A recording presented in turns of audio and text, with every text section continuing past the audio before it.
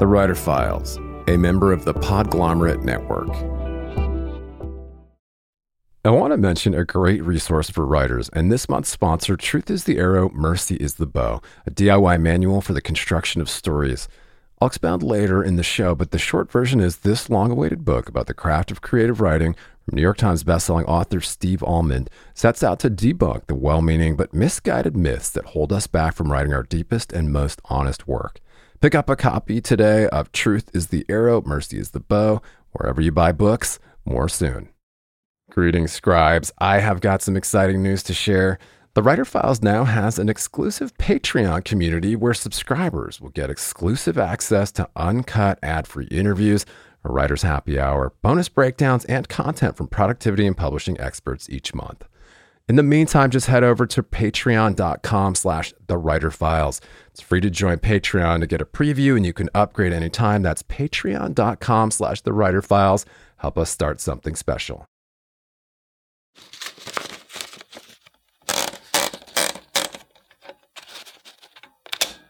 I think when we're talking about surrealism or fiction that's strange, it has a way of cutting it off from reality when you categorize it like that, and not you when one categorizes it like that. And I really think of myself as a realist writer in some ways, because I think that the world doesn't stop with my understanding of it. You know, I think there are things that at the bottom of the ocean, for example, or just even in our own consciousness that we don't have access to, that we can't visualize, that we can't even really approach.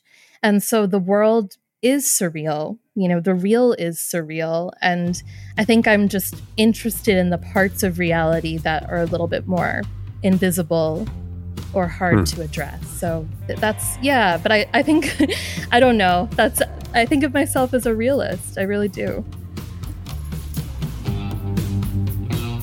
And welcome back to the Writer Files. I am your humble host, Kelton Reed, wishing you pages, patience, and perseverance per usual. Critically acclaimed author Hilary Leichter spoke to me about why she thinks of herself as a realist, how her life imitates art, finding a novel hidden in her closet, and her latest terrace story. Hilary is an award-winning short story writer and the author of the novel Temporary, which was a finalist for the Center for Fiction First Novel Prize and a New York Public Library Young Lions Fiction Prize that was also longlisted for the Penn Hemingway Award and was named a New York Times Editor's Choice and Best Book of 2020 by NPR, Elle, Vulture, and Publishers Weekly. Her latest novel, Terrace Story, on sale August 29th, 2023 from Echo, is described as an intimate exploration of time, a fable about love, and an epic daydream for a broken-hearted world. Booklist said of the book, Terrace Story is fun and profound, fickle and erudite. It is an irresistibly cool book. Hernan Diaz, Pulitzer Prize-winning author of Trust, said of the author, Hilary is one of our most original novelists and amazes us again with a beautifully unclassifiable novel. Hilary teaches at Columbia University, where she's an undergraduate creative writing advisor. Her writing has appeared in The New Yorker, N+1, New York Times, Conjunctions, and elsewhere. Her work in Harper's Magazine won the 2021 National Magazine Award for Fiction. In this file, Hilary and I discussed why it never seems to get easier, slingshotting from rejection to literary darling, why her first book was about a woman with many jobs set in the gig economy, the writing habits she fears are unhealthy, revisiting the poetics of space, the definition of reverse research, and a lot more. Stay calm and write on. And don't forget, you can always support this show by heading to writerfiles.fm, where you can also sign up for email updates and other resources for writers. And if you're a fan of the Writer Files, please click follow to automatically see new interviews in your podcatcher as soon as they're published, and drop us a rating or a review on Apple Podcasts, Spotify, or wherever you tune in to help other writers find us. We are back on the Writer Files today. I am very honored to be joined by an esteemed guest. I have educator, award-winning short story author, writer, author extraordinaire, Hilary Leichter is joining us. Thank you for taking the time to do this today. Thanks for having me, Kelton. I'm excited to be here. Yeah, I can't wait to talk to you about the forthcoming and this really fantastic, interesting career of yours. And all things writing. What's the vibe over there? Are you in New York City presently? I am. I'm in sweaty, sweaty Brooklyn. So, Yeah. I know of this place. You do. You've heard of it. Well, that's cool. So, sweaty Brooklyn. And of course, we're all kind of suffering some of the hottest temperatures ever. Literally in the history of the world, right? That's what they're saying. Yeah. Can't be good. It can't be a good thing. It's not a good sign. No. But on a lighter note, I can't wait to talk about Terrace Story and what you got cooking. But yeah, let's, as we do with so many authors, talk about your superhero origins because, yeah, I guess this is your second novel, but you have, of course, been an author, an educator, an award-winning short story writer. Take us back a little bit and talk about kind of how you got to this place in your career with this second novel. Wow, it's very kind. I think that one of the things about being a writer that is helpful to know is that it never feels like you're very far along in your career. At least to me, there's always something you're working on and some project that you're trying to wrap your mind around. So I don't feel like I've gotten very far at all, but that's very kind of you. Well, I always kind of wanted to be a writer, but I think for me, when I was young, I didn't know how, or I didn't think that it was something you could do. I didn't think it was a career. I knew it was a career, but I didn't know any working writers. It didn't seem like there was any road to get there. So I always wrote, but I was interested in the arts in a broader sense. And I did a lot of performing when I was a kid and a teenager and on through college and right after college. I was a singer and an actress, and I was also writing plays. And that seemed like an entry point that I kind of understood. And I loved the collaborative side of theater and making that kind of art with a group of people. And then from there, I started writing short stories and thinking about what it would look like to have more of a community, because I wasn't really friends with other writers. I didn't know anyone who was doing the thing that I was doing, except for a few, treasured people from my undergraduate days. So I applied to grad school, and I made friends. And I suddenly had a community of like-minded people who were struggling with what it means to write a book and what that looks like and if it even matters anymore. And my heart was full. And so from there, it took probably another decade before my first novel came out. I was working many, many jobs, and my first book is not autofiction, but it is about a woman who has many, many jobs. So it made its way onto the page. And then, right now I teach and I write, and I'm on strike right now for the Writers Guild, but I've done a little bit of writing for TV too. And I never really thought that I would be able to write most of my time, but knock on wood, I've been very lucky. That's very cool. Yeah. An inspiring story, obviously. We talked to so many authors who say the same thing, that it's like, it seems like a lifetime ago, but really, everyone kind of struggles in the beginning to figure out how to make a living while you're doing the thing you love. Yeah, I don't think there's an answer to that. I was always scrambling, and there's no direct route, which makes it very confusing. And so, you could get a job that's adjacent to being a writer. You could do what I did and work a bunch of unrelated jobs, and that kind of cobbled together looks like a salary, one complete salary. Yeah, I don't, yeah, I'm very uncomfortable giving any sort of advice on how to do it because I think it's really different for everyone. And for me, looking back on it, it doesn't even make sense. I don't even understand what I did. And I just had this kind of blind, unearned confidence in, in the fact that it would work out, which I didn't know that it would work out. I had no proof of that whatsoever. So Amazing.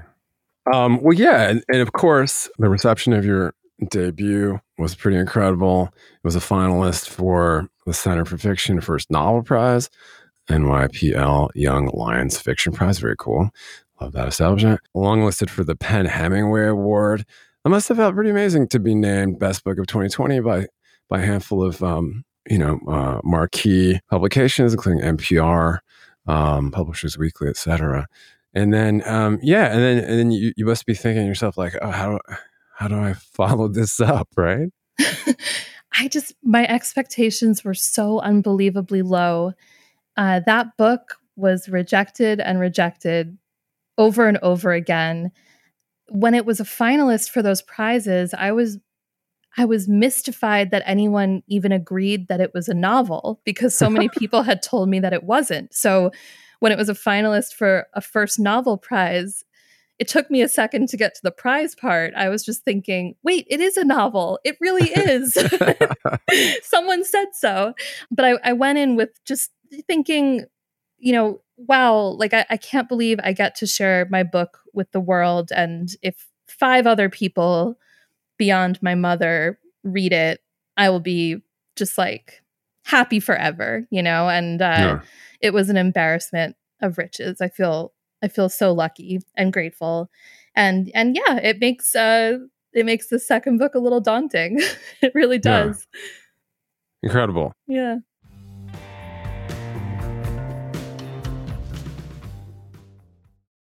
Earlier in the show, I mentioned an invaluable resource for writers. Truth is the Arrow, Mercy is the Bow, a DIY manual for the construction of stories based on 3 decades of writing, failing, and trying again. Author Steve Almond is a beloved professor at Harvard and Wesleyan and the acclaimed New York Times bestseller of 12 books of fiction and nonfiction. And in Truth is the Arrow, Mercy is the Bow, Steve employs the radical empathy he displayed as a co-host of the Dear Sugars podcast with Cheryl Strayed, where they explored the joys and trials of storytelling to explode myths that hold us back from writing our deepest and truest work. The book includes chapters on plot, character, and chronology, but travels far beyond the earnest intentions of most craft books. It also includes writing prompts to generate new work. Pulitzer Prize-winning author Richard Russo called it one of the best books on writing he's ever read, and also the funniest. Pick up a copy of Truth is the Arrow, Mercy is the Bow, a DIY manual for the construction of stories, wherever you buy books, and add it to your TBR today. And just a quick aside to revisit the exclusive Writer Files Patreon community where subscribers get access to uncut ad-free interviews, a writer's happy hour, bonus breakdowns, and a lot more. I know that for serious writers, it can be more distracting than ever to cut through the noise, stay productive, and home in on what's happening in the publishing industry. Over 8 years, we've provided a looking glass into the habits of professional writers and publishing industry insiders. And as your humble host, I've decided to launch a membership-based Patreon for serious scribes to cut through the noise, swap tips and tricks, and hang out with like-minded peers. Just head over to patreon.com/thewriterfiles for bonus writing resources, monthly episode breakdowns, writer's happy hour, a community of your peers, ad-free episodes, and more. It's free to join, to get a preview, and you can upgrade anytime. That's patreon.com/thewriterfiles. Help us start something cool and special. Keep calm and write on.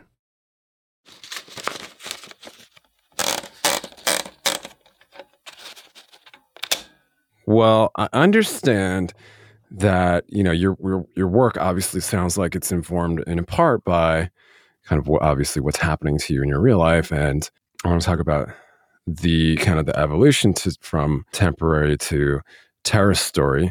But yeah, I mean, I've heard the term magical realism mentioned about your work, but of course, surrealism, satire. And you mentioned that you were a playwright. Is there any piece of this kind of theater of the absurd that goes into your work a bit? Probably, yeah. I mean, I haven't really spent a lot of time considering that, but surely there's a heavy dose of musical theater in there and the kind of camp that goes along with that. Um, I understand why all those words are attached to my work and to work like mine, but I like to push back on it, not just to be a contrarian, but also because I think when we're talking about surrealism or fiction that's strange, it has a way of cutting it off from reality when you categorize it like that, and not you when one categorizes it like that. And I really think of myself as a realist writer in some ways because I think that the world doesn't stop with my understanding of it. I think there are things that at the bottom of the ocean, for example, or just even in our own consciousness that we don't have access to, that we can't visualize, that we can't even really approach. And so the world is surreal. The real is surreal. And I think I'm just interested in the parts of reality that are a little bit more invisible or hard to address. So that's, yeah, but I think, I don't know. I think of myself as a realist. I really do. Cool. But yeah, it's super interesting terror story. Obviously, the reception has been very cool to see. And it comes out next month, comes out in August.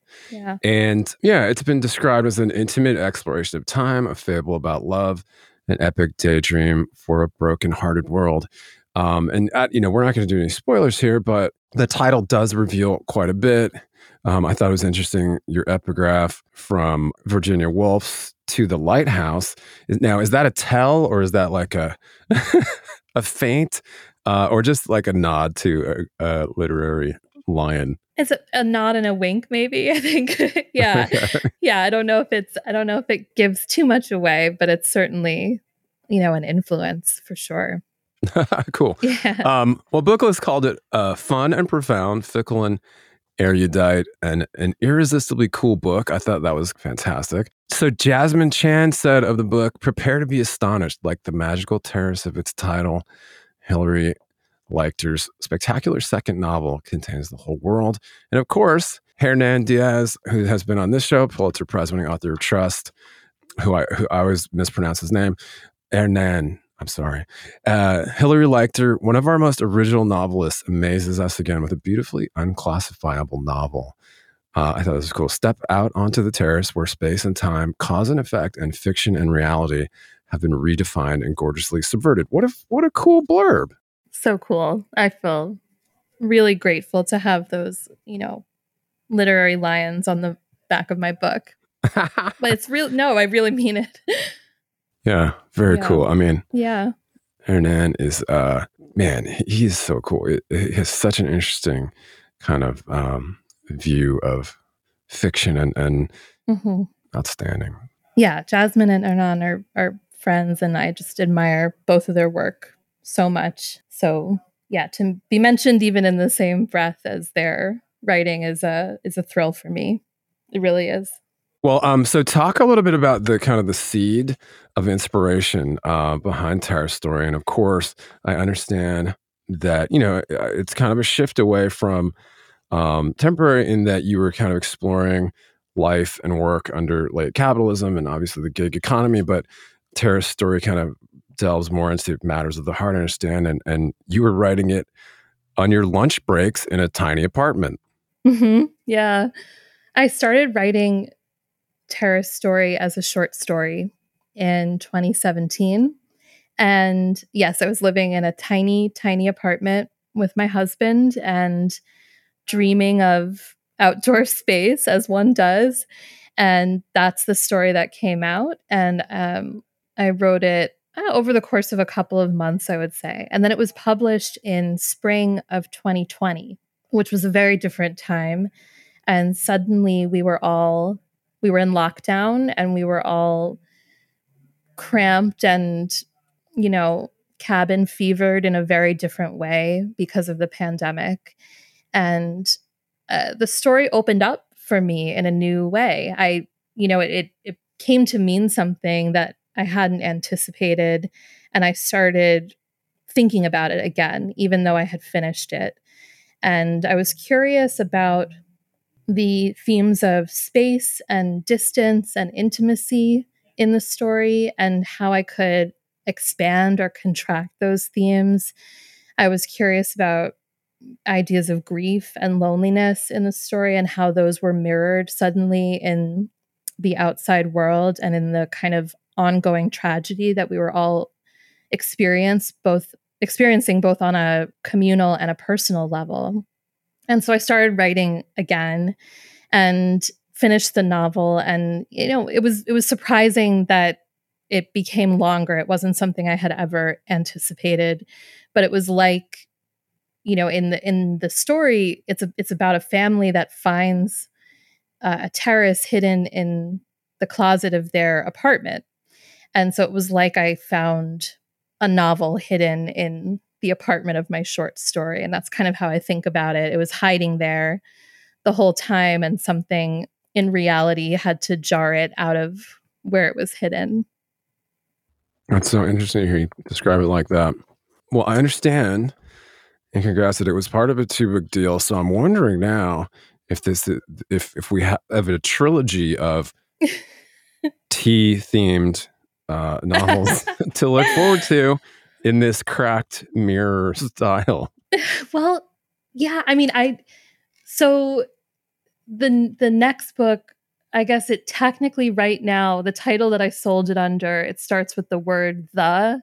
So it is technically another T title, but my agent did say you cannot have another book that begins with the letter T as a joke. But I'm not sure if that is going to be the final title anyway. So I don't want to disappoint you. I don't want to get your hopes up. But it is sort of a loose trilogy in the sense that in all 3 books, the new book as well, I'm thinking about time. And my first book, Temporary, was about the gig economy. It was about a woman who her whole role in life is to be a temp and to work these placements and fill in for other people. And that's the sum of her existence. But it's also about temporality and the fleeting, ephemeral nature of life and how our planet is ephemeral. And Tara's story is also about those things. It's about kind of imagining time as working differently. And if everything ends, how do we recontextualize endings and beginnings and the middles of stories? And do things that happen first, or are those things more important just because they've happened first? What happens if something that happens last happens first? And so moving around the order of life to better understand why and how it has to end. And my new book that I'm working on now is also, it plays with time in a very different way. It's sort of historical fiction, but with a twist, because I can't help myself, apparently. Cool. That sounds very cool. Yeah, interesting to hear you also kind of talk about it in that sense. But any short stories on the horizon at all? Or do you think that's something that you kind of will dip in and out of, or kind of leave on the... I'm like putting the finishing touches on one right now. I'm knocking on wood because I don't want to jinx it. I haven't written a new short story in forever. So I don't know what this one is or if it's anything, or we'll see. But it's always really hard for me to start writing again right after finishing a big project. And I feel like my brain is still very much in terrace story land. So, so I had this idea and started messing around with it and was just so afraid that I wouldn't be able to write a single word down on the page, but I did. So that's exciting. But I'm not sure what it is yet. We'll see. But yeah, only one short story right now. And then my new novel that is a rough draft, to say the least. So Gotcha. yeah. Well, very cool. And yeah, I would love to talk a little bit about your process as an author now, maybe how it has changed or, kind of evolved over the years. But yeah, talk a little bit. I mean, do you still have a day job as well? Well, I teach. I teach at Columbia and elsewhere around the city. And this coming semester, I've taken a small step back from it just so I can do book tour things. But cobbling together different teaching positions is my day job at the moment. So yeah, but I used to, up until 2021, I want to say, my day job was I was a copy editor. And then I also taught on top of that. And so I had a lot more things in the mix. But yeah, teaching is my day job currently.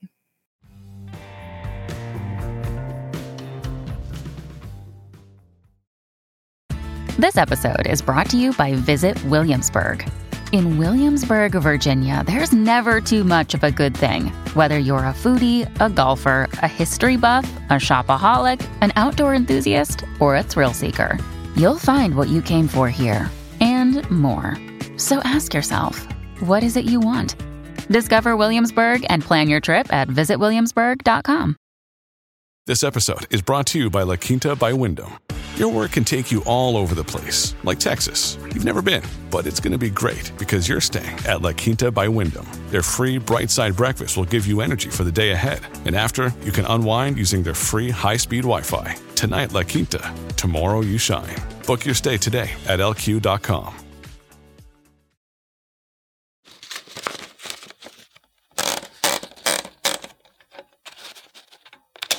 I do want to dig in a little bit more on process and kind of understand how you get pages, given all the things that you're doing. Obviously, right now you're promoting, but kind of walk us through on the best day. If you get a whole day to write, or get a little retreat, what is a good period kind of look or feel like for you? Yeah, I wish I knew. It's a great question. I think I fear my habits are unhealthy, but they're the only way I know how to get anything done. So this is what I do. I think about things for a very long time, years. I mean, I started writing Tara's story in 2017, and it was as a short story, but that's already 6 years ago. I ruminate and I obsess and I spiral through the different ways things could turn out for the world of a story, the characters in the story, the conceit of the story. And then and it's not outlining, I'm not writing anything down. I'm not mapping anything out. But I find that much like with anxiety, the more you think about something, the paths toward that thing become well trod, right? And so the more I've ruminated on a book, it becomes this place that I've visited many times. And so when I sit down to write about it, I know the way back there. And I've never given directions to anyone because I haven't written it yet, but I can see how to get there and where to go. And so that's my initial process, is just not writing at all. And then I write really quickly. I wrote Temporary and Tara's story, both, each individually, over the course of a month. And I don't know how to explain that. This new book is not going to be like that. So it's not like this is how I do everything every time. But for some reason, that kind of marinating on an idea for ages, it's just ready to come out by the time I'm ready to write it. And then after I have that first draft, which is, raw and full of a lot of things that won't make it to the final version, then I really ferociously edit for about a year. And And this time the editing process was happening, post selling the book, kind of in between, editing it, sending it back to my editor, and taking these 2-month gaps where I would just kind of revise everything again. With Temporary, that all pretty much happened before I sold the book. And yeah, that's that's my very weird process. I don't know. Is it weird? I mean, you talk to a lot of writers. Is that strange? I don't think so. I mean, Okay. I do. I think Phew. I think there's a full spectrum, honestly. Of we always talk about the plotters versus the pantsers, and I'm sure you talk about this with your students. Mm-hmm. That there's obviously more than one way to skin a cat Mm-hmm. and do what works. You got to do what works. But if Yeah. you're not writing, then that's a whole other thing. So.